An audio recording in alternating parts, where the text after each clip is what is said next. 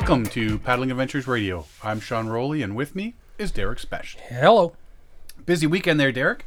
It has been. I see that you got out. And so did you. Yes. Release the hounds. Yeah, I headed up to Halliburton Water Trails. Camper Christina was up there for the weekend because it was a long weekend here in Canada. I decided I'd head up with the kayak for the day, and we'd go out in the water, and she gave me some tips on paddling, and we didn't do any of the wet exits and stuff like that. Didn't get that far, but It's kind of cold, was it? it was, and it was raining as Yeah, well. it was, you went down the Saturday. Yeah, I right? went on the Saturday, so it was raining all day. But I mean, you know what? We're out there and we're getting wet anyway. So Yeah.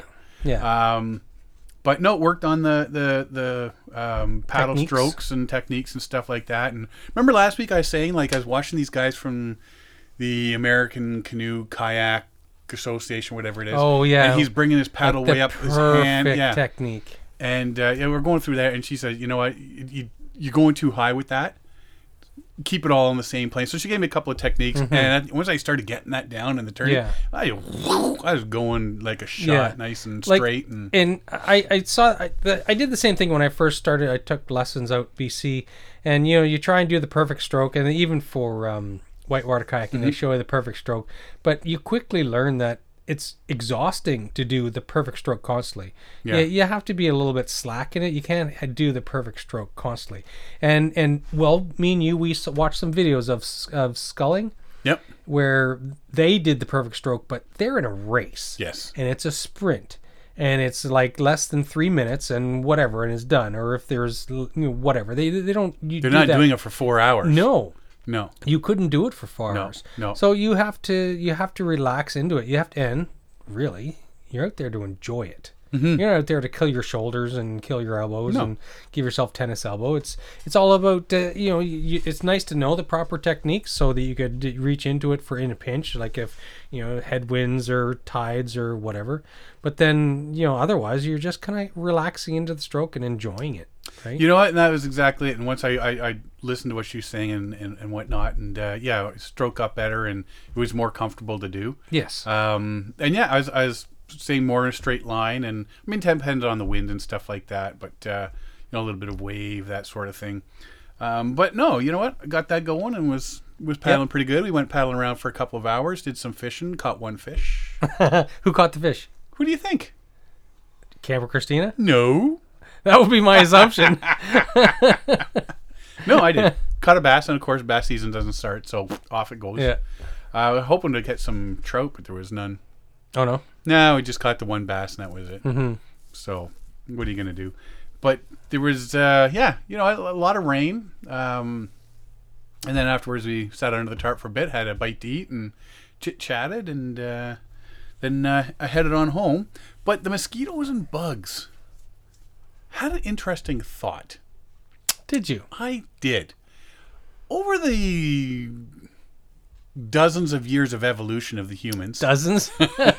Over the millennia? the dozens and dozens of years of evolution, how come humans, and all mammals for that matter, like cows, horses, deer, moose, all that sort of stuff, how come they've never developed, evolved some sort of way to repel? A defensive mechanism? Yeah. Like some pheromonal release or To chase mosquitoes Yeah. away. Or, get some sort of frog reflex and eat them. human version of a thermocell or a really long tongue, quicker reflexes, Yeah. a tail to flick the bugs Because away. you know what, when you're out there canoeing and there's thousands of bugs around, you get to the end of the day, you got to make camp. You don't need to make dinner because you've been eating all day long, exactly. right? So, yeah, I was just sitting there thinking, like, of everything that over the evolution. Mm-hmm. How come the one thing that bugs everybody, pun intended, we've never been able to evolve a defense for? And in some cases, we even sometimes have crippling allergies because of it, right? My brother's allergic to apparently there's more than one type of species or something of mosquitoes. Mm-hmm. And he's allergic to only certain ones. Really? Yeah, because you can see he'll get little bites, and then all of a sudden he'll get this one massive one, and that's what the doctor told him. He said, yeah, that you're allergic to only certain species of mosquitoes. Curious. Yeah. But anyway, that was my sort of, as I'm just tootling around, It's curious, wondering. eh? Yeah. You'd think we'd have developed some defensive mechanism, some immunity, something. But I guess because it doesn't kill you, it doesn't. Doesn't make you stronger, though. Evolutionary things are usually something that, if it's hazardous or whatever, then it kills off the weak, and the strong prevail, and that evokes evolution, right? But a bug bite is just a bug bite, right? I don't care. This evolution thing sucks right now. I agree. Especially at the beginning of bug season. And what else? Did you go kayak again on Sunday? I thought I saw you post a picture with I was the looking to kayak. Backcountry Custom Canoes kayak. Or is that from a No, previous that was trip? from previous, yeah. Oh, okay. No, I had to do some things on the honeydew list on Sunday. Oh, yeah. Yeah, and then we went and saw Deadpool on Monday. I still got to go see that. Good movie. Good movie. I'm not going to ruin it for you. Don't take your little kids. Do not take your little kids. The children. If somebody doesn't like swearing in a movie, do not take them. They'd be like the series Brockmire. Don't take the kids. Don't let them see it. Don't let them see it. And you got away this weekend with the whole family. I did, and it's it would be glamping, and because of initially there was a threat of rain, so in the past I've taken all like bicycles and canoes and whatever, and you know, it rains and it's like, well, that was a waste of time bringing all this gear. So I just decided, considering that the weather was so iffy, and I had the kids there, and my mother-in-law joined us, and so I thought, you know what, I'm just going to keep it simple. We'll do hikes. So, and that's what we did. It rained pretty much all day Saturday, so we got out in the rain in the umbrellas, and we stomped in some mud puddles and stuff like that. As you do. Yeah, but we left the kayaks or the canoe and the bicycles at home this time, and I guess you could say we went glamping because we were in an RV, but it was nice. So it was a nice big family weekend. We went to Emily Provincial Park. First time we were up there. Yeah, we've only been there once. Yeah. And that was a number of years ago now. I liked it. It was nice, and it's 45 minutes away from home. Yeah. So, well, that's what we liked about it. Mm-hmm. It's almost Nice and like going to close. Darlington, but that's close to you, so we don't Yeah. go there. Well, you know, originally we tried to get into Darlington because it's the first trip of the season with the RV. It's like Yeah. the work out the bugs for the Everybody season. loves Darlington. I like it. It's, Well, I think it's because it's so close to home, right? it is. Yeah. There is that, and it does have a lot of hiking trails. Mm-hmm. It's got the beach. It's on Lake Ontario, and Which you can't swim in half the time. it's too cold. But it was booked up when we tried to book, and when we looked in Ontario, there was like a couple places up north, like I'm talking like 4 or 5 hours away, or there was Emily Provincial Park. So we picked the close one. Yeah, yeah, yeah. I remember it was a nice little campground, especially when the kids are small. Yeah. It was perfect. Yeah. You know, and they had some animal little teaching things and classes the kids could go to. They didn't have much Workshops. this weekend because it's still early. Like it's still early They in the say season, that yeah. it's not till June a lot of those programs start up because of, you know, it's usually summer students who do all that work. Yeah. And so we did get to see, they have a turtle there. Mm-hmm. It's a rescued turtle from somebody who stole it from the wild and couldn't take care of it. So now it's a teaching tool, and so we got to look at that and say hi to the turtle. The kids loved it. But so it was great because it ends up being a teaching tool, right?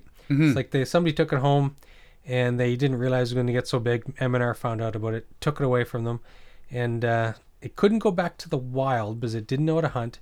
It didn't know how to protect itself from predators, and it would die the first winter because it wouldn't have known how to hibernate, right? Right. So they decided that, well, now we've got it. And she was saying, I said, well, how long you guys got it for now? She said they live up to 120 years. That's like people with, somebody we know. He got a couple little turtles when he was a kid, and now he's in his early 50s, and he still has them. Like, holy cow. The pet that keeps on giving. No, but that's like parrots. Yes, parrots are 80 years. People will leave parrots in their will Yes. to their like family and friends. Yeah. That's a huge commitment. Isn't it though? And it just in my experience, like when I would look at getting a gray, an African gray parrot, and but then I started looking into it, and you know they live up to 80 years, and the biggest issue is they're a very smart animal, but they're also susceptible to incorrect treatment and training. So if you train them with bad habits, that's 80 years of bad habits, right? And the things I would teach that bird to say. and that's the problem. That's the problem. And so, like, when I started looking at it, I started looking at rescues and adoptions, and there's big risks because there's some of these parents who just can't stand children, can't stand dogs or cats or whatever, right? Or have such nervous conditions that they pluck all their feathers out. Or, Yeah. Oh, yeah. That's a big thing. Yeah. Yeah. So I guess turtles aren't that smart. So, but still, you don't want a turtle. Like, You want a don't goldfish. leave them in the water. Yeah, exactly. Yeah. A goldfish, if it, A hammy hamster. yes, Yeah. yeah, something that can, the years are measured on one hand. Well, yeah. I mean, we've got the one cat's just passed away. We have one cat left who's gone deaf and is senile. And we got Yes. our dog our vet has told us this week that he's got, he's got arthritis and Yeah, you can And see that whatnot, when he yeah. tries to walk. yeah. So, but I mean, he's 12 now. Yeah. Well, the cat's what, 18? Yeah. I saw the cat So- earlier. He looked sideways and staggered sideways. It's like, Well, he's always done that. he has to look straight or he No, our vet said that he's mentally handicapped. handicapped. Wow. Like right when he was a little kitten, he said, Yeah. "Yeah, there's something wrong with your cat. He's mentally handy." And like he'll walk, he'll cock his head to one side, and he'll walk circles. He'll straighten his head and then continue on like nothing happened. It's like, What's wrong with you? okay, he's great at parties. Let me tell you. Oh, here's my cat. What's he doing? Circles. Oh, there he goes. What was that?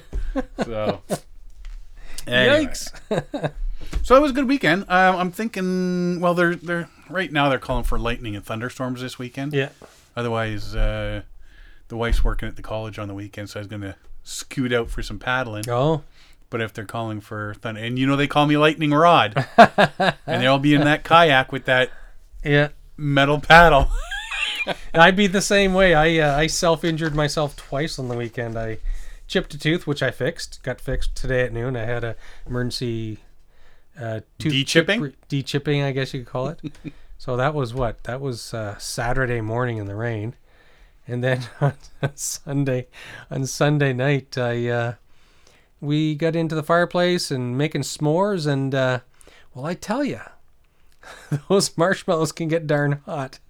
So I've lost a lot of a huge layer of skin off the roof of my mouth. Awesome. So I can't brush the back sides of my upper teeth right now because I just can't go near them, and it bleeds off and on. S'mores are hot. You're a putz. But I have to say that I blame you. You blame me. I blame you. Why do you blame me? Because I tried for the first time to cook in a aluminum. Oh, you Pan. used my cheater method. I used your cheater method. Was it better though? Holy Is it better? How they get hot. But does the chocolate melt? And And the that's marshmallow point. melts? See, the everybody else, like, we had a bunch of other people at the campsite, and they were doing it the normal way. Mm-hmm. And so they're crunching through the hard chocolate piece of and all chocolate. that, yeah. And unfortunately, mine were good, but you had to wait a while. Hot damn! I dug right in. And it's like, hey, look at this. Ow. And my teeth went through the granola cracker, or the whatever. the graham cracker. Graham cracker. Yeah. And it's like, hey, this is... Oh! Yeah, nice hot melted chocolate So with it's squirted- sticky hot Yeah. melted marshmallow Oh, man. right in the roof of your mouth. Oh, So yeah. after I got rid of that piece of s'mores, I reached up and touched the roof of my mouth, and a layer of skin was on my finger. It just melted off like that. It just detached. But once they cooled a bit Yes. to proper eating They're temperature, fantastic and dripping chocolate. Isn't it great? It is. It and is there's the no way to effort. do it. Yeah, because the chocolate never melts normally. You have to be really... I don't know what technique, or I've never seen anybody where the chocolate actually melted. Except for me. So you take one of those aluminum turkey pans that you buy Yeah. at the store. You lay it with the s'more, Yeah. or the graham cracker. Then you cut a marshmallow in half, put half of it down. Yeah. You put the piece of chocolate, the other half of marshmallow, and then the other piece of graham cracker. So you lay those all out, all ready to go. Yep. Then you get another tray or some a tin foil. You lay that over top, and then you just put that on top of the fire, and basically cook all those s'mores inside. All the heat goes around and everything like that, and it melts everything. Then you Yeah. take it off. You let it cool for a second, and then when you pick up one of the already made s'mores, the marshmallows all melted, the chocolate's all melted, and everything is a perfect s'more. Because you know why I do that? Because I don't have time to wait to melt a marshmallow between each. No, I want it. I want it so I can eat. Because if we lay, I think we lay like 12 in there, and there's 4 of us. So there's like 3 of them ready for me. Yeah. Bang, just like that. Yeah, I got lazy one day, and hey, it works though. But they are so good. When I was making supper tonight, I saw the leftover half bag of marshmallows on the counter. It's like, So I grabbed some from some shish kebab skewers, and I was doing it over the gas stove in my kitchen. Nothing wrong with that. Hey, it was perfect until the fire alarm went off. Well, you didn't see me this weekend drinking, what was it, the Jack Daniel's Tennessee honey with lemonade and peanut butter and jam sandwiches. No one said I was sophisticated. We had Grolsch non-alcoholic beer. Non-alcoholic. Was it gluten-free? And no, it was a dry weekend, right? Oh, I never seen so many dry weekend. All provincial parks are dry weekend this week. Oh, that's right. You can't have alcohol in them. And they were patrolling. Yeah. Like I saw the parks vehicles go by, and not just the Emily Provincial Park, but also the M&R vehicles going by. What about OPP? No, not them. Okay, because we had an issue a few years back. Well, more than a few years back, because the kids were just little.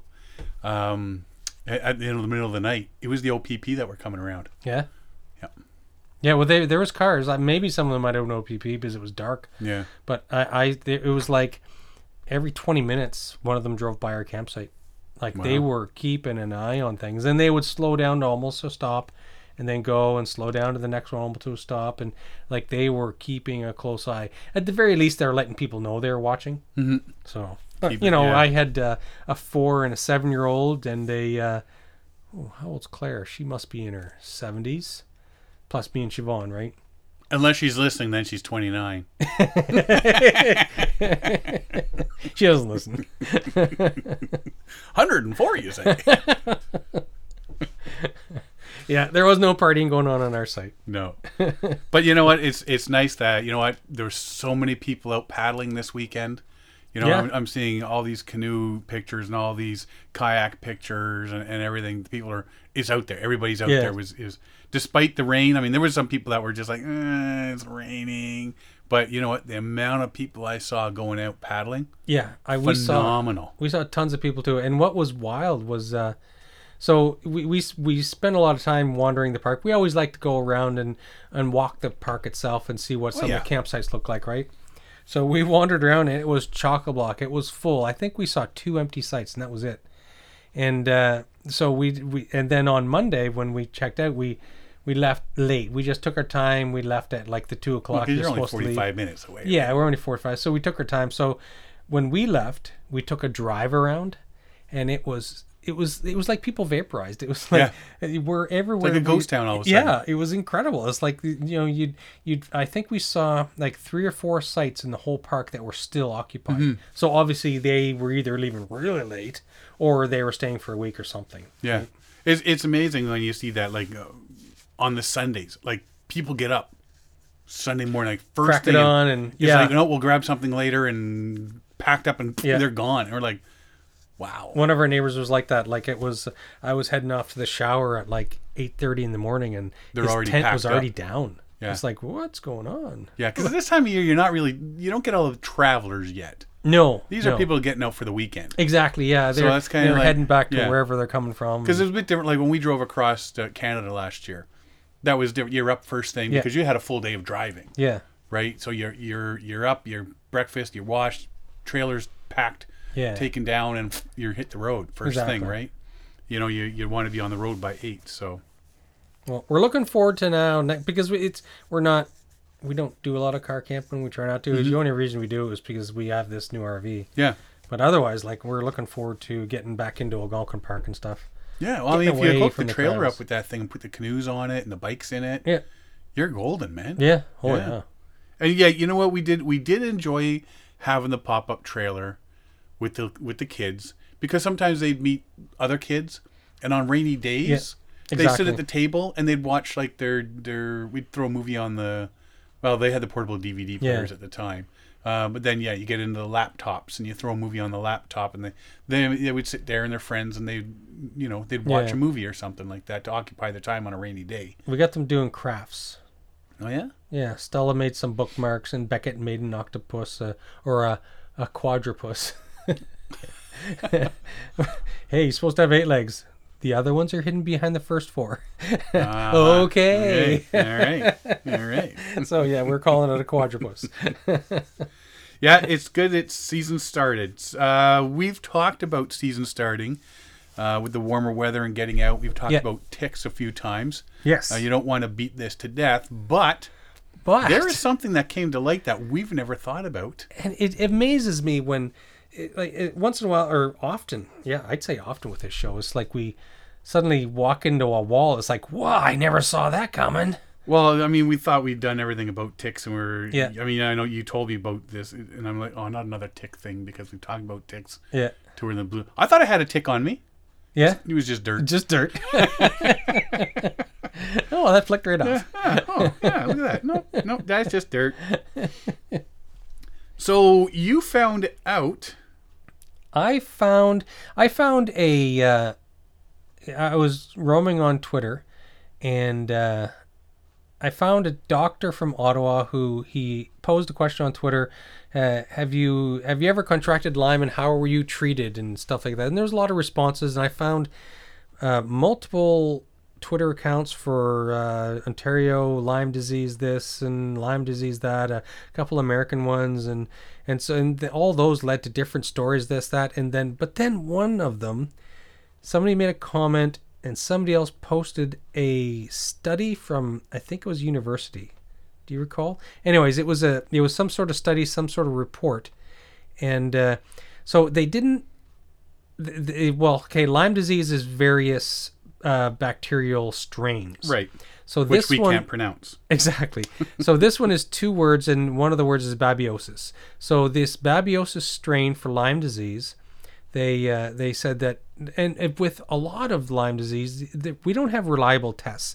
They're Nope. just starting to come out with tests. We talked a couple weeks ago about a doctor from the States who has discovered the protein strain that is a result of the bacteria.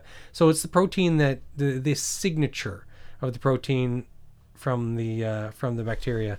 So And they're getting we're getting closer, but they don't have reliable Yes. ones, and this is worldwide. They don't have reliable Exactly. screening tests. Yeah, and Canada's horrible from it apparently. But anyways, they were saying about this strain of Lyme disease. They said the concern is, and it's like, whoa, the top of my head blew off when I read it. It's like, what?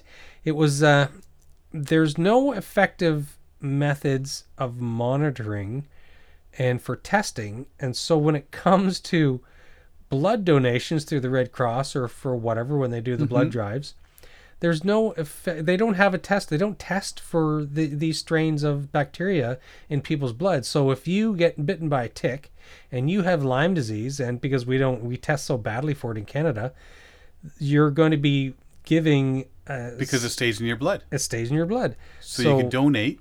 You could donate Lyme infected blood to somebody whose immune system could already be compromised. So they could have, if somebody has an organ donation. transplant, Yeah. they take medication to stop the body from rejecting. So it suppresses the immune system. And so you give this person a blood donation with Lyme disease, and 9 days later, when the Bingo bango. big bloom of bacteria bursts through your system, they're already compromised, Yeah. right? So it makes you wonder how many people, and so obviously this is something that's being pushed now. So nobody really knows if this has been an effect, a detriment in the past. What they're saying is that we need to start paying attention to this. We need to start monitoring for this at the time of the blood donation. Well, I came across a couple of things, and one of them was if anyone who has been diagnosed with chronic fatigue syndrome is indefinitely banned by Canadian Blood Service from donating blood to suspicions that a retrovirus called xenotropic murine leukemia virus related virus is in it. Okay, yeah. That's a mouthful. Isn't it? So if you have chronic fatigue syndrome, they think there's something in your blood. They don't know for sure. They just think Yeah. that there may be something that causes And it's CFS, better safe than sorry. better safe than sorry. Yeah. So, of course, they bring around the whole tainted blood scandal from about 20 years ago. Exactly. The Right? AIDS. HIV and all that. All these people got infected and that sort of deal. So, all of a sudden it said, like they said, that we need, if there's even a hint that something may be in our blood, do not let them donate. Stop it right off the bat, which is what they have done with chronic fatigue syndrome. Exactly. They don't know for sure, but they have a suspicion. So, boom, sorry, you're cut off. With Lyme disease, It's not even on the radar. they say they haven't even started saying that yet. They haven't even said, you know what? If you think you've got Lyme disease or you may have, or no, Yeah. you cannot donate. They haven't. They're not even saying nope. That's It's not which even on is the radar. gonna- They- you know what? Hopefully, it doesn't come back and bite them in the ass, I know. because that's huge. And what amazed me through some of my research is that there's a lot of anecdotal evidence. And so, okay, this is people commenting and people telling their personal stories. So there's no direct trackable evidence of how the health system is working to combat Lyme disease. But from the anecdotal evidence, Canada's doing horrible. The Americans, hey, they train their doctors to recognize Lyme disease, but they've been dealing with this for decades. Canada, just because of the changing of climate and warming and these tick-borne diseases are moving northwards, right? Well, the Lone Star tick is coming up this way now, and Yeah, norovirus. no, the Powassan virus. Powassan virus. Yeah. So all these things are coming up. So, and some of the comments from some nurses that I've read online there is that they don't have any training to recognize any tick-borne Lyme-type diseases, and doctors aren't trained for it either. It's only through experience that they learn about it. So if you have a doctor in a city center who doesn't come across They're not Lyme going to disease, know. they'll not know. And in a lot of cases, Canadians have traveled to the States where the experience is and say, listen, I think I have Lyme disease. So they get some tests done and says, yes, you do. And they treat, but if the longer you have Lyme disease, the more of it will remain in your system even after you fully recover. So, Yeah, well, that's what they say is like some people are dealing with the effects of it yeah, for years after. exactly. So like if you get treated right away if you recognize and the doctor recognizes that you were bitten by a Lyme disease carrying tick, then they'll treat you right away and you're 100% cured. There's no issue. There's never anything a problem. But if you are dealing with this for 5 or 10 years until finally you get diagnosed, you may only come back 65%, 85%. You're never going to fully recover because it's too ingrained in your body and you can't eradicate the whole thing. And see, those people you'd think should be banned from donating blood, Exactly. and which is what the study And that's is saying. what the study, yeah. Wow. Well, we'll see what happens. But it's mind blowing though, eh? It's Isn't like, it? how did I never think of this? Somebody has Lyme disease, donates blood, gives Lyme disease to a compromised patient. Oh, Yes, the blood scandal again. yeah. Wow. What's next? What's next is Oh, I mean, what's going to kill us next? yeah. What's next is we stay indoors all the time in a bubble. What's next? Next, you starting another book? I am. Are you going to read this one? Or you just no. ordered it? I intend to read this one. I've looked up some of the. I've looked up some of the portions of it. Like you can read portions on Amazon where I bought the book. I'm going to order this book, and not only going to order it, I'm going to read it, and not just the back page. Well, because this book is no longer in print, it's a pre-read book, so I won't have to worry about cracking the spine. It comes pre-cracked. Oh, so we won't know if you actually read it or you're just saying you read it. Yeah, this is true. There will be a test at the end of this book.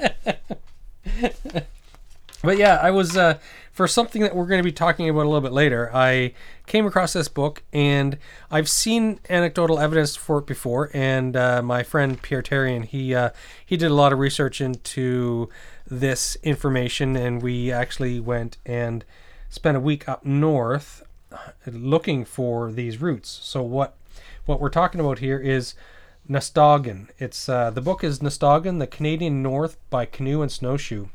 It's all anecdotal storytelling, historical essays about northern Canada and discovering Canada in canoe by summer, snowshoe by winter, and stuff like that. So it was it really, when you get into it, it talks about and discusses. Even though I've only seen the Temagami region of the Nastoggan roots, it talks about everything east of Ontario and east of Ontario, because all the historical and cultural findings of Canada and who we are and how we became what we are, the spread of people through Canada, back in the fur trading era, back with the natives, used all these native roots, these Nastoggan native roots, and the book talks in detail about the making and searching. It's all word of mouth. What tribes were where and on what routes, and you basically you could travel like about 9 to 10 months of the year, and there's shoulder seasons where you couldn't travel because the ice cover was too thin or breaking up or whatever. So it talks about all these winter routes, summer routes, and the portages, and in the winter the winter routes. And so it's really interesting, and it gets back into what some of the stuff that I had done previously up north with the group of guys that I canoe with, and we had spent a week just searching out we went and found one small section of the Nastoggan roots, and it was a lost route, and we knew it was lost. It was no longer recorded, but the anecdotal evidence shows where it would have been. So we went and searched out this route, and we found portions of the route. We couldn't find it all, but we found portions of it, and if I knew now what I knew then, I think we could have found all of it, just because knowing that they avoided any fast water because ice would be thin there. Mm-hmm. So they would extend their winter routes, and these winter summer routes, they never really maintain them because of the use would maintain itself. And they said if trees fell down over it, they would just drop some branches and go around the tree. But it's interesting to hear about the creation and maintenance by the natives of these routes back in the day, before mankind, the settlers and stuff like that started fur trading and moving into the deeper forest with trading with the natives for furs and whatnot, right? Mm-hmm. And this book's a collection of historical essays. Yes. About northern Canada. Yeah, from what I saw, it was like Muskokas, the Barrens, the Copper Mine, Northern Journeys by Women is one of the big ones. Yes. The Temagami, and so much more. Mm-hmm. And so you got you don't have it yet. It's on order. No, it's on order. It's they gave a range like May 25th to June 5th. So I won't have it for a while.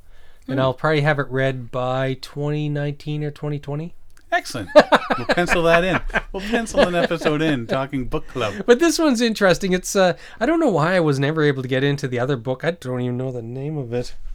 I have it. I carry it always. Look at this. But you just don't read it. It's in my laptop bag. Great Heart: The History of the Labrador Adventure. James West Davison and John Rugg. Well, if you're not going to read it, leave it here and I'll read it.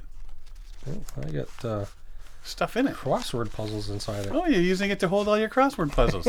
That's awesome. Look at that. Look how pristine. Look how pristine it is. Huh? It hasn't even been cracked. No. Oh, there's stickers in it. What stickers?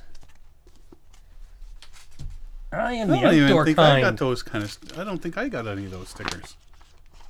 What's up with that? Yeah, I'll read that. Oh, he gave them to me because I was going to put them on my. One's a postcard, but one's a sticker. I was going to put it on the laptop. Oh, but that's the right. The sticker's so big that there's no place on the laptop to put it. Put on your boat. Yes, there you go. There you go. Okay, so yeah, when you're done reading that, let us know what it was all about, and we'll have a little chit chat about it. Yeah, Martin Garster's going to make fun of me. You're not going to read that. I'll read this. Leave this here. I'll read it. Yeah, sure. And I'll tell you what it was about. Be gentle with it. It's still a baby. Crack the back. So let's get into a couple of environmental things here. The first one, 'tis the season for turtles. Turtles. Turtles. We saw a turtle on the weekend. I haven't seen any turtles yet this year. I went out to paddling a couple times looking, and I have not seen any turtles. But the turtles are crossing the roads at this time of year in big numbers. Yes, and it's still a fairly cold spring, so they're going to be sluggish and slow. So you're not going to see too many just yet. Probably, turtles are usually slow, but even slower now because of the cold weather. They're cold-blooded. They're only crawling on 2 legs now. They're dragging themselves across the road. I think you know what I mean. Like they're not coming out and doing they're not very active currently because of the cold at night. So Ontario has 8 species of turtles. The Blandings turtle, the eastern musk turtle, Midland and western painted turtles, northern map turtle, snapping turtle, spiny soft-shell turtle, spotted turtle, and the wood turtle. Committee of Status of Endangered Wildlife in Canada designated the Midland painted turtle as a special concern in April. The designation means these types of turtles may soon become threatened or endangered. And because this one is now on the list, it was the last one added to the growing list of species believed to be at risk in southern Ontario. So all the turtles are now on the threatened list. I imagine the major issue with that is car traffic, vehicle traffic, right? Yeah. Well, that's the big one, especially with the snapping turtles and that you see, especially up north, going up Highway 60 in Algonquin Park. You see turtles all the time. I wish I'd known that we were going to talk about turtles because today at my work, we had a lunch and learn thing where we had a turtle expert come to work and talked about conservation and protection and rescue of turtles and the different species, and they gave away all kinds of stuff. One of my coworkers, she went to this turtle thing, and she came back with turtle chocolates. They gave those out, plus a whole bunch of research that they gave away to people. And so if I'd known we were going to be talking about this, I could have gone and learned something. Well, I wasn't planning on talking about it, but I just found a few interesting things. So. Yeah. There has been increased number of turtle killed by vehicles and the historical loss of 70% of southern Ontario wetland habitat. Midland painted turtles take up to 10 years to mature and lay eggs. Wow. Isn't that something? Now, here's the biggie. This is what, in just reading all this stuff. Yeah. Last year, Ontario animal rights activists pressured the provincial government to ban the hunting of snapping turtles, which are also at risk of disappearing. Anyone with an Ontario fishing license is allowed a maximum of 2 snapping turtles in a day during the summer months. I was not aware of that. I could have been eating turtle for the last 50 years. I had no clue. I didn't know. Had me a nice set of turtle shells. Exactly. Bowls and hats and armor. Not that you would. Not that you would. No, I would not eat it. I don't think I'd eat a turtle. But yeah, I had no idea this was a thing. I didn't know you could hunt for turtles. Well, not that you can now because they are actually now protected. Yeah. But I was not aware because there's been times where there's been snapping turtles right. We had a snapping turtle take one of our trout off our line a few years back. I think I was there with you for that. No, this was my buddy Kevin was on this. I was with somebody. Maybe I was with Mark Rubino. But it was on the stringer. Yeah. And all of a sudden, yeah, all we had was a stringer with a head. Yeah, I remember that with.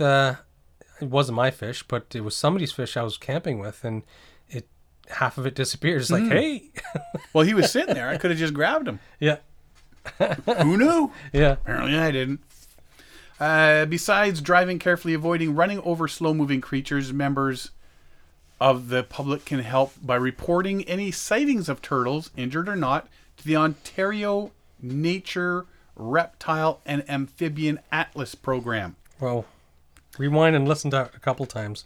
Ontario Nature, Reptile, and Amphibian Atlas Program. They have a website, ontarionature.org/programs/citizen science /reptile amphibian atlas.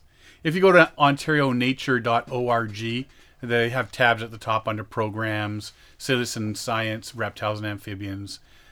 So when you go to that page, it tells you there's an online field guide with photos and tips to help you with identification so you can identify which turtles they are. Yeah.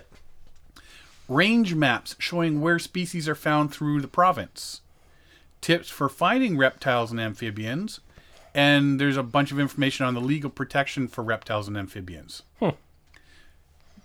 You can submit your sightings. So if you find a turtle and you find, oh, look, this is a painted turtle or this is a wood turtle, whatever. You can submit your sightings from your laptop or your computer. You can download an app to your phone and submit sightings from your phone or tablet. Yeah. You can submit via email. You go to their site, there's a little form that you can print off and email. Or you can via snail mail. So you print it off, you write it out, whatever, and then you mail it to them. Yeah. They keep all that information, and so they know where their sightings are, and you can help out, compile it all. They also have on the same page this Ontario Nature, the same sort of thing, but for birds. But turtles. So keep an eye out for turtles this time of year because it's a big thing now. They're all very, very threatened, and like you say, it takes 10 years before a turtle can start reproducing. And that's a long time. And now you can no longer hunt and eat snapping turtles. I wouldn't have wanted to anyway because they're scary. Yes. They'll lose a finger. Besides turtles, there's another environmental issue. If you're in Ontario and you like going to Temagami, Save Solace Wildlands. Friends at Temagami.org. They are doing this little thing. Save Wildlands contains, the Solace Wildlands contains some of the last roadless virgin forests in all of Temagami. The wildlands form an important link route between Sturgeon River Provincial Park to the west, Solace Provincial Park, and Lady Evelyn Smoothwater Provincial Park to the north, and the Pine Torch Conservation Reserve and Obabaka River Provincial Park to the east. So, I mean, this is a big area. I've been in all these areas. This is where we pretty much go every fall with the guys from work. And this is where we're heading up in this August. This is the family. It's a beautiful area. Mm-hmm. And I can't imagine starting to log it. Well, despite its value in the intact... I printed off a little thing there on their website that they've got. Despite its value as an intact forest and its popularity as a link for summer camps and wilderness canoe trippers, Vermilion Forest Management has been granted approval to begin construction of a primary logging road right through the heart of Solace Wildlands. The Turner Road proposal was approved after a bridge across the Sturgeon River was denied 3 times. This road would cross numerous portages and campsites, and the proposal includes a bridge right above Talking Falls on the Yorkston River. Friends of Temagami strongly oppose the Turner Road. We believe the Solace Wildlands should remain intact and free of industry. This area is a prime candidate for further environmental protections in Temagami. So when you go to Hap Wilson's page, he talks about this a bit. He says back in the day, because he was part of this when stopping all the logging and cutting it out, they whittled away little pieces of that area not to be included in the protection and stuff like this. And it sounds like this is one of the areas that was sort of just to appease people. Yeah. Saying, you know what, well, okay, we won't include this because, further down the road. Yeah. And I think from the environmentalist side, they figured, well, eventually, we'll get it all protected. And it hasn't been. So if you go to Hap Wilson's Facebook page, he's talking a few things there as well. There's some stuff that he's talking about. And there's pictures of some clear cutting that they're doing. They're saying certain species is all they're doing. Yeah. And they're not, like, there's big space just gone. Well, yeah, I think both of us we have experience with logging, Algonquin Park and stuff like that. And if you don't hold people to rules, if you don't hold logging companies to certain standards, you give them an inch, they'll take a mile, right? Yep. And it's just the nature of the thing. It's for them, it's business. And so you can understand that. So that's why, from our end of things, we have to protect these areas because you can't, these logging companies aren't going to protect it themselves. No, they'll, like you say, if they see it there and no one's causing a hullabaloo about it, they'll just do it. Because you're going to have some redneck in a grader and he's just going to start clearing a swath of land and putting roads and bridges in, and they're gonna, they don't think of the bigger picture. And man, there's so much forest up north that's just crown land. I don't know why they're trying to get into this area. I don't know. But if you go to friendsoftemagami.org, and you can read it, they got a whole lot more information there about saving Solace wildlands.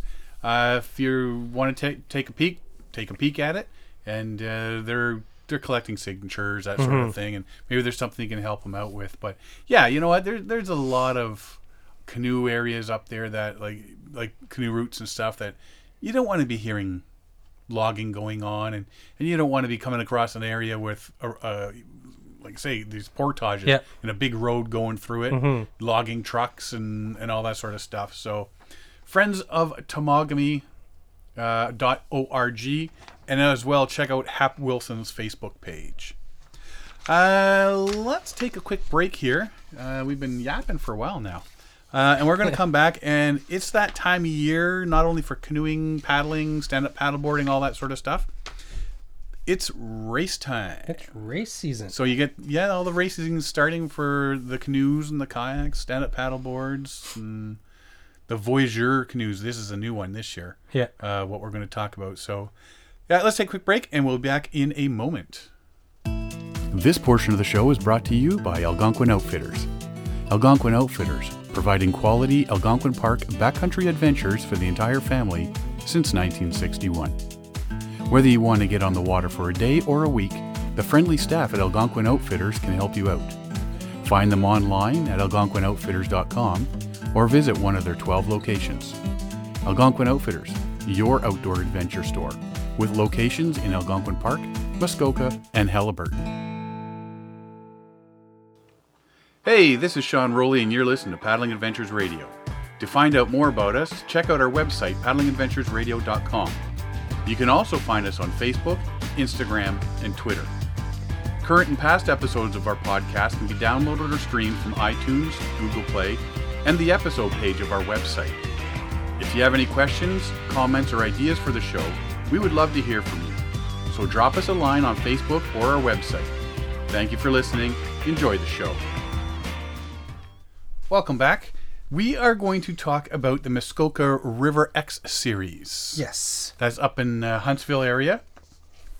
It was started by Rob Horton and Mike Verrier. And, of course, Algonquin Outfitters is a big sponsor, always has been. And, so it's a series of races that happen throughout the summer into the fall. And the first one is actually this weekend. Yes, so May 26th on Saturday, Big East River X takes place. Mm-hmm. Now the race itself there's a bit of a history behind it. Yes. It's basically based on trying to find a canal route. Yeah, so back in the day during the fur trading, and there's a lot of route finding, like we talked earlier in this episode about the Nosekon routes. Mm-hmm. And so these areas were part of that, but the fur traders, they're trying to find more efficiencies, right? They're trying to, they work a lot harder, they have a lot more people to throw at things, and so what they were trying to do is find some way or route to create a canal or a passable passage so that there wouldn't be any overland parts of the route from Ottawa to basically Georgian Bay. But just anybody... Isn't that how part of the Severn, Trent Severn came into Trent being? Severn goes from basically Kingston... up into... So, but it's east of Kingston. What's the... Anyways, so it would be west of Kingston up... Yeah, Belleville, yes. So basically Belleville, and it curves roughly up and to the west. Yeah. And ends up in Simcoe, and it I don't think it goes to Georgian Bay now, but it used to. Something like that. So yeah. I think it's I'm not that familiar with I've always wanted to do the route, but it's so that was, and they took over 100 years to do that. And but yeah, when they tried to create or map out or route find a canal route from Ottawa to Georgian Bay, they didn't find it. There's just too much overland areas, and there's no easy ways. But they did end up mapping out a lot of the old Nostican routes for and with native help, and they and this here Muskoka River X series relies heavily on this history. So what they're doing is they're basically they're recreating some of the routes and making it a race, and it's steeped in history and stuff like this. But you get to race some of these ancient routes on the Muskoka River X series. And the Muskoka River X series, it's a basically 4 different races. It's 3 different weekends. On one weekend, there's two big races, but it's 3 weekends throughout the summer every year. Well, they've sort of made it a 5th one because there's a little twist this year, which we'll talk about a little later. Yes. The first one, which is this weekend, is the Big East River X. That is divided into a couple of races. There's the 9K Family Recreation one. Yes. And that's basically a social-friendly, fun event for families, for people that aren't all that experienced at paddling, and those that just want to get out on the water for a day. Yeah, which have a little bit of fun and exactly 9 kilometers. Yeah. Then the other part of this weekend is the 40-kilometer marathon, and it follows flatwater rivers up the upper Muskoka River, the Big East River, and open water paddling on Lake Vernon. That's a lot of fun. It gets you ready for the summer paddling and all that sort of stuff. Yeah, it's the first race of the season, and a lot of people look at it as a incentive to exercise and prep throughout the winter. Mm-hmm. Get out there and get your cardio going, and go to the gym and do whatever. It gets you prepared for the season. A lot of people really enjoy some of these early season races to get them on the water and get going for the season. So that's what's happening this weekend. It's the 2 of them, get you going and whatnot. The other one that comes next is kind of cool. The 24 Hours of River X, June 16th and 17th. Now, I saw different dates. It's July 16, 17 or June 16, 17. Do we know June the actual? June 16th, 17th. Okay. Yeah. 24-hour marathon paddling race where solo, tandem, and relay teams race against the clock to complete as many laps of a 10-kilometer course as possible in 24 hours. Mm-hmm. So there's you get this one, they call it the transition zone, and in Huntsville, and you start there and you do your 10 kilometers and you come back and you have to portage through the transition zone. Yeah. Right? But when you're there, you can change paddlers, you can resupply, you can do all these little things, and then you go through the zone, jump back in the water, and do another 10 kilometers. Yes. So if you got a team going and you got a support team, everything like that, then that's perfect. And then whoever does the most laps in 24 hours, whichever team, are crowned kings. Yeah. The winner in each category. And like you say, there's the tandem, the solo, and the relay teams. So that's mid-June. So like in not even a month. Hey, wicked hard. Eh? Yeah. Like I can't imagine 24 hours at this time of year, and that water would be cold if you took a little bit of a dip. The ones that we usually look at is the Muskoka River X, and that's in September, mid-September, 15th and 16th. There are usually 2. There's a sprint and a classic, and this year they've added another one, which we'll save. The sprint is the sprint teams paddle 58 kilometers of the north branch of the Muskoka River, starting in Peninsula Lake through Port Sydney before ending their journey in Bracebridge. So it's 58 kilometers. They want the Muskoka River X experience, but at a shorter distance. And they don't have to do an overnight upriver part. Okay. So that's perfect for that.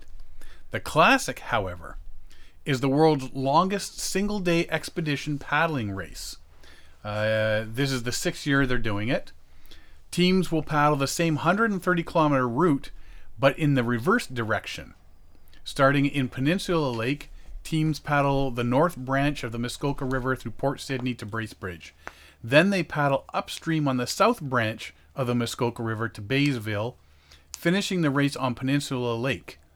Teams paddle 2 river systems, 3 lakes, 20 portages for a total of 130 kilometers in less than 24 hours. No problem. So you're paddling overnight. Yes. Unsupported. Yes. So it's all self-supported. Yep. No outside assistance, no support teams, no resupplies. Yep. Nothing. You jump in your canoe, and what you've got with you is Exactly. what is going to last you for the next 24 hours. So make sure you got your M&Ms and gummy bears all ready to go. Yes. So those are the two that they usually do. The Sprint, which is the smaller one, and the Classic, which is 130 kilometers.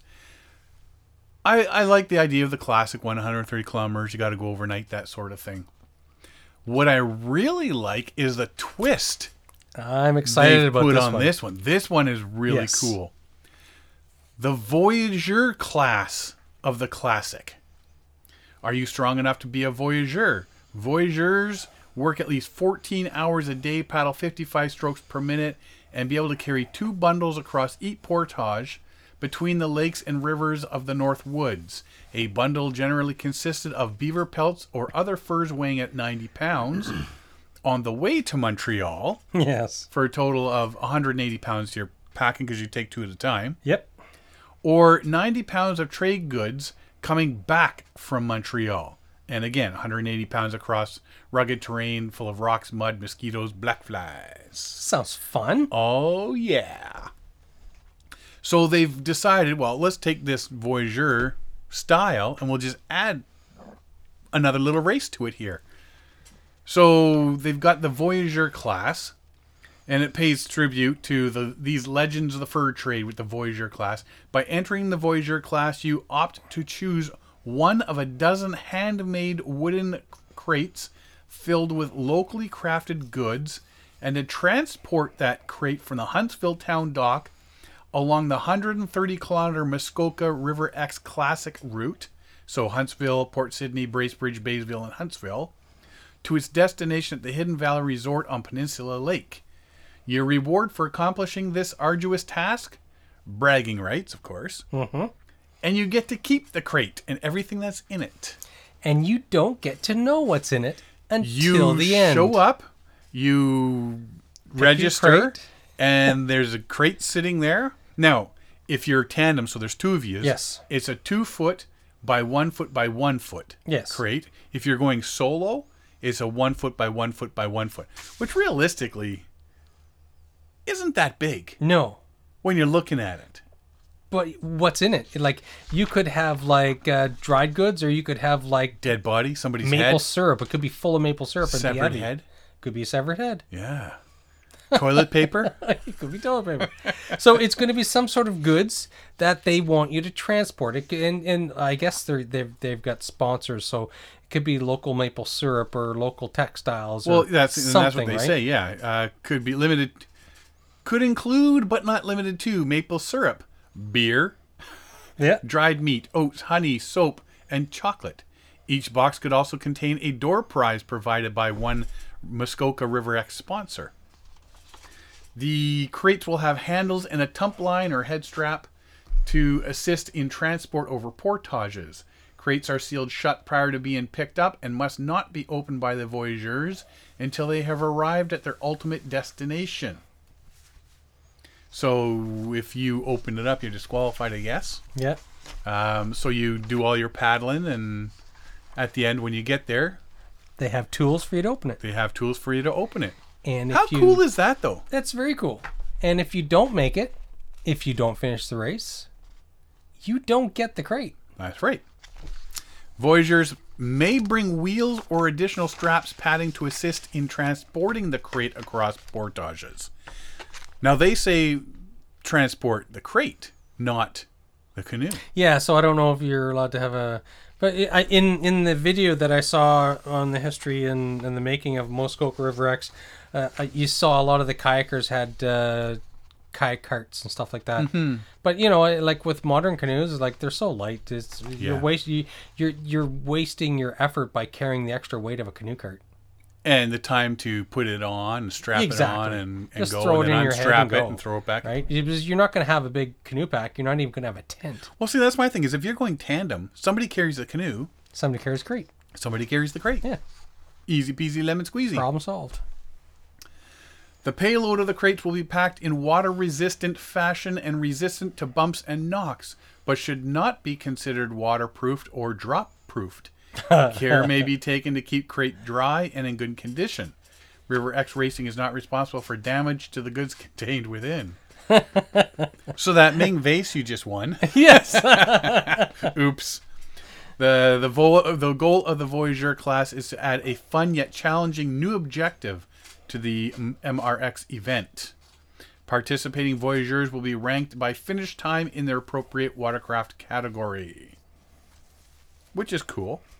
Paddlers successfully transporting their crate and delivering the crate to the dock at Hidden Valley Resort within 24 hours of the race start will be given the crate and its contents to keep. Oh, wait a sec. If you don't go in 24 hours, but you go to all the way to the end, you still don't get to keep If you the make crate? it in 25 hours, I'm thinking you lose the crate. Tools to open the crate and inspect its contents will be available at the finish. Should the paddlers not successfully deliver the crate to Hidden Valley Resort via paddling, portaging within 24 hours of the start of the race, the crate and most of its contents will be forfeit. They say they may let you keep a couple of things out of it, but Token if there's things. any big things in it, you ain't getting it. Yeah. Too bad. So sad. So sad, love dad. That is an awesome addition that they've done this year. I like it. I you know what? Like, yeah, you get somebody throws a canoe on, they boogie across the portage. The other guy's got, I don't know if you got a day pack with your sandwiches and stuff like that in it, your water, all that sort of stuff, and then you got this. Like, how heavy are these? If you figure a 2x1x1 box, Well, the box itself is going to be somewhat heavy. it's going to be made But of who solid knows wood. what's inside it? Yeah, like if you got a 6-pack of beer, Dive weights. severed head, shovel to bury said severed head. Hammers and pickaxes. Yeah. It can't be. I mean, it can't be absolutely massively heavy. No. You're thinking, well, There's going to be mind limited you, weight. if you get a bag of oats, a couple of jars of, because you got to think if it's tandem, it's probably going to be 2 of everything. I imagine. So you split it. Yeah. So 2 bottles of maple syrup, Yeah. 2 bags of oats, 2 massive chocolate Easter bunnies. Yeah. I don't Solid. think they're not going to go crazy for weight, but I would imagine that they're probably It's more the wood, I think, that's going to be the heavy thing. So I imagine you're going to be looking at between 20 and 40 pounds, somewhere in that range, right? I wouldn't even put it at 40 pounds. Well, But you never know. You never typical know. canoe Yeah. weighs about 40 pounds, right? Yeah. So, but yeah, I mean, one guy tump lines that across Yeah. with a backpack Yeah. and the paddles, maybe. Mm-hmm. And the other guy's got the canoe Yeah. and you boogie. Yeah. It's doable. And you know what? As much as it's as much fun as it would be to do the race and finish and go, yeah, I finished the race. Yeah. But to finish it in under 24 hours and be able to walk away with Your crate. this crate, Yeah. Cool. you know, and then you're just going to be so bagged at the end, you're not going to be able to open it anyway. We'll have to look at some of the statistics. I'm curious, like, of all the people that make it, is there anybody that doesn't make it in the 24 hours? And like when I looked at some of the, I think it was whenever that video was made, they said 61 teams entered, 33 finished. But this wasn't the Voyager Classic. This was No, this is just a this regular. is the River X. This is Yeah. But it's the same route as a river yes, yeah, classic, but you just got to carry a it's extra weight. extra weight with you. I'd be very tempted to do this. Huh. We should get some people together and see what we can do. It sounds like a lot of fun. It does. Sounds like the Brent Run all over You'd again, have to have but better. headlamps Yeah. with spare batteries. You'd have to have some sort of energy food. You're not going to stop to cook a meal, so you don't need a stove. You don't need a tent. No, it'd all be energy food, man. Like You'd granola the bars only and crickets. sense of warmth you have some matches. You could start a fire. You'd have a space blanket in case of Because emergency. it is mid-September. Yeah. And so you'd have to be dressed for it for both hot and cold. This is doable. Yeah. Well, obviously it's doable, but I'm talking about me. I'm thinking for me it's doable. This is doable in an Uber. So, the Big East River X is this weekend, May 26th up in Huntsville. The 24 Hours of River X is in... June. You know what? You had July That's why I there. said, but I looked on the website. It's June. It's June. It's June 16th and 17th. Yeah. And then the classics are September 15 and 16. and So 16th. these are wrong too. There's not the 17th. Yeah. So where I found the information that I emailed to you, it was slightly wrong because when you look at the actual website, it gives different dates. Different dates, yeah. So it's May 26, June 16, 17, September 15, 16 for the River X Sprint and Classic. Huh. So if you want to see more information, because they have maps and everything, go to MuskokaRiverX.com and you can see all this information we've talked about, more information. You can see maps and everything, and hopefully, I think maybe we do the Voyageur one, and maybe see some people out on the in the river come See if we September. can get some people together and... That sounds great. I think we'll does. do that. In the meantime, if you want to find more about us, you can find us at paddlingadventuresradio.com. You can find us on Facebook, Twitter, and Instagram. You can find our episodes on iTunes. You can find them on Google Play, Player FM.